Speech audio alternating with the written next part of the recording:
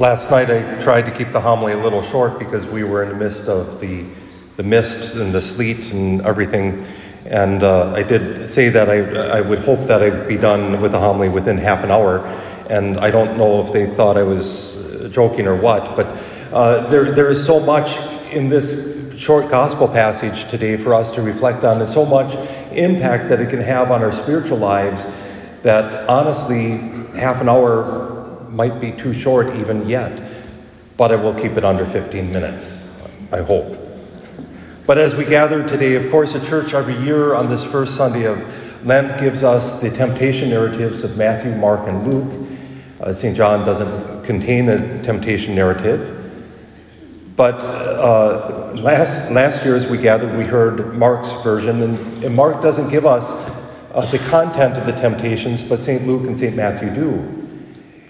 With a minor difference, St. Matthew and St. Luke change the order from each other of the second and third temptations. Perhaps a lot to do with sacred geometry or geology, because in Matthew's gospel, mountains are places of encounter with God, and so the temptation ends on a mountain as Satan shows him all the kingdoms. But in St. Luke, everything begins and ends in Jerusalem. If you read the Gospel of St. Luke beginning to end, you'll realize that at the very beginning, the angel Gabriel appears to Zechariah in the temple. And at the very end, they're found in the temple worshiping God, the disciples, the apostles. And time and again, things begin and end in the temple. I personally think St. Luke is most correct, but that's just me, my opinion. But even more so, take into consideration the context of why we would have this on this day. We too are entering a desert period of this Lenten season. Just as a side note, it used to be custom, one that the church did not approve of, but water would disappear because we were entering the desert and there's no water in the desert. Well, anyone that knows deserts know you don't go into the desert without water. But Jesus is in the desert for 40 days, fasting. And every year when we announce the fast of one normal meal and maybe two smaller meals not enter, and that's not the kind of fast Jesus entered. In fact, it says he ate nothing for 40 days. And I think there's a number of understatements in the Gospels. One of my favorites is after the 4 days that Lazarus is in the tomb. Lord, he's been in the tomb 4 days now. There's going to be a stench, you think? But here, he was hungry. And Satan comes and starts to tempt at that weakness.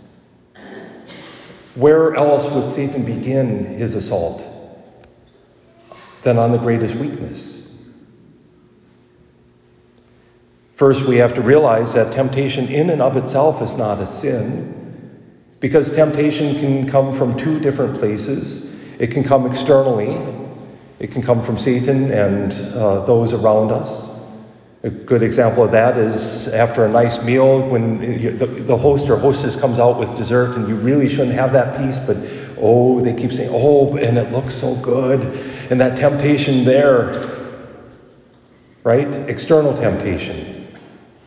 Inside us, we might say, no, I don't need that. I don't need that piece of dessert. But it can also be an internal temptation of, not only do I need that piece of dessert, but I need a third one, and maybe a fifth one.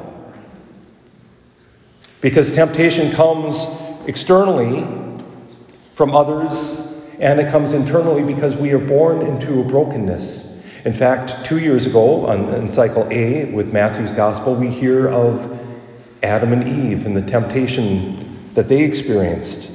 Did God really say what he said? No, he's just jealous. He doesn't want you to become like him, like we could ever become like God without God acting first. Because of original sin, we're born into brokenness. And that brokenness has, of course, death and disease, but a darkened intellect where we don't think as sharply, as readily as we should. We rationalize ourselves with lies that sound rational as Deacon Ralph Poyle would point out, rational lies. And we desire things that we know are not good for us, disordered attractions, disordered desires, and we justify it in all sorts of ways. That's concupiscence. St. John in his letter tells us there's 3 particular concupiscences: the sin of the flesh, lust of the flesh, lust of the eyes, and the pride of life. And we see that all with that apple narrative, by the way. How Eve looks at the apple and says, "Oh, it looks so good for food. It's appealing to the eye and good for acquiring wisdom." We see all 3 in our own lives if we're honest. And as we look at these particular temptations, we find Satan tempting the Lord in all 3 ways. Again, because the Lord is at his weakest, perhaps. But we have to remember, even at his weakest, the Lord is so much stronger because he is God. So while he experiences that external temptation of Satan, he doesn't give way to it. And the method which he uses is one that he invites us to use. He by nature, us by his grace, of course. So Satan comes, "If you are the Son of God, command this stone to become bread." Seems like a reasonable thing, right? It seems reasonable that if he's hungry, if he is the Son of God, he has that power. It's not that Satan is questioning his identity, but he's saying, "You have the power to do this. Take it for yourself. Turn this stone into bread." Man does not live by bread alone, Jesus quotes him from Deuteronomy. And Satan moves on. "I'll give you all these kingdoms." He shows him all the kingdoms of the world and all their glory. Lust of the eyes, if there ever was. See, lust of the eyes is a desire to surround ourselves with good things. That's why so many of us want that fancy car and that nice house beyond what we really need for just comfort. The comfort of our bodies.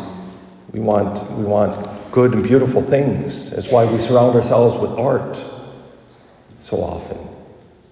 Although art on the good side reminds us of the beauty of God, the transcendence, something that transcends this world. Taken out of context, lust of the eyes can lead to worship of things that are not of God. And of course, Jesus reads right through it, "And you shall worship the Lord your God, you shall serve him alone," again, quoting for Deuteronomy.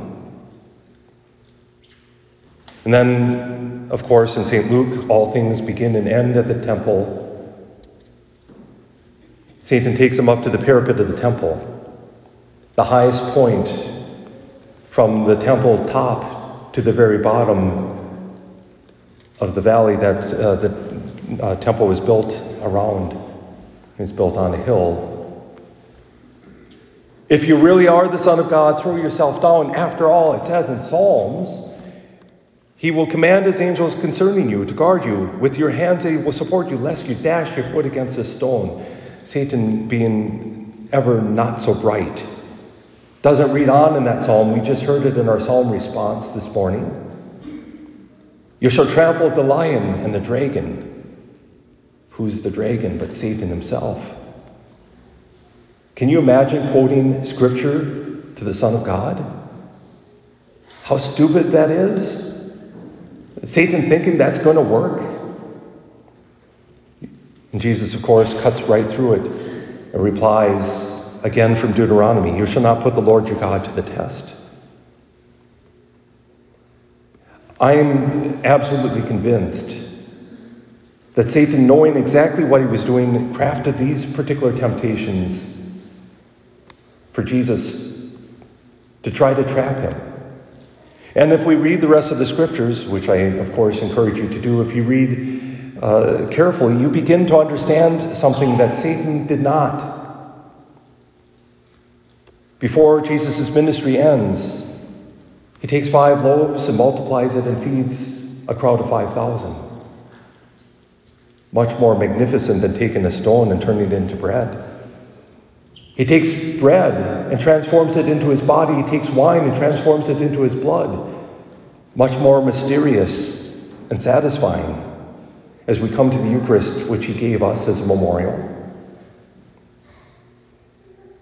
Jesus, because of his death and resurrection, receives all the kingdoms, not in an act of worship to Satan, but gives them as an act of worship to God his Father. And what is more glorious, prideful of life perhaps, than to rise from the dead? The God the Father raised Jesus Christ from the dead.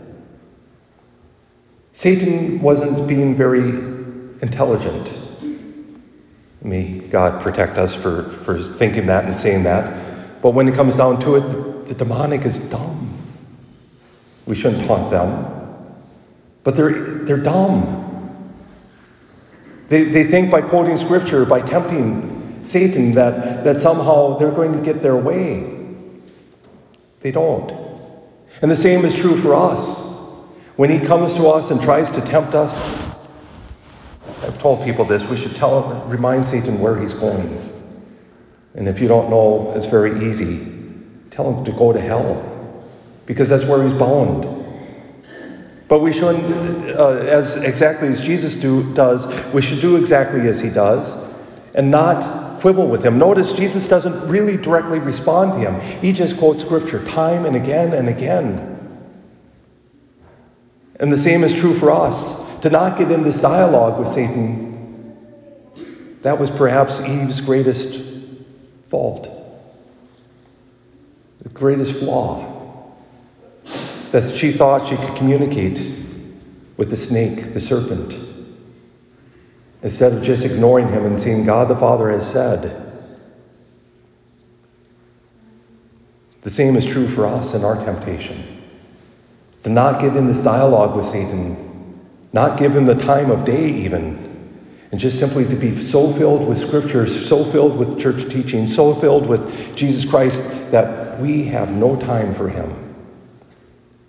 And while we deal with concupiscence in all its forms, the more we can resist the external temptations, the more we put our internal life in order. That all those disordered attachments and distractions and evils that we would tend towards, the more we fill ourselves with God's grace, allowing him to fill us rather with his grace, the more we resist external temptation, the more we're able to deal with the internal temptation. This great season of Lent, these days of 40 days of fasting and prayer, not fasting perhaps as arduously as Jesus did, but these are great days for us to unite our will to God the Father's will, which is precisely why Jesus enters the desert in the first place. To unite his will more perfectly, although it had always been perfectly united, to prepare himself for his ministry, so that as Satan leaves him, you have to wonder about that, leaves him on the parapet of the temple, Jesus begins his ministry with the words that we ourselves need to hear: repent and believe in the gospel.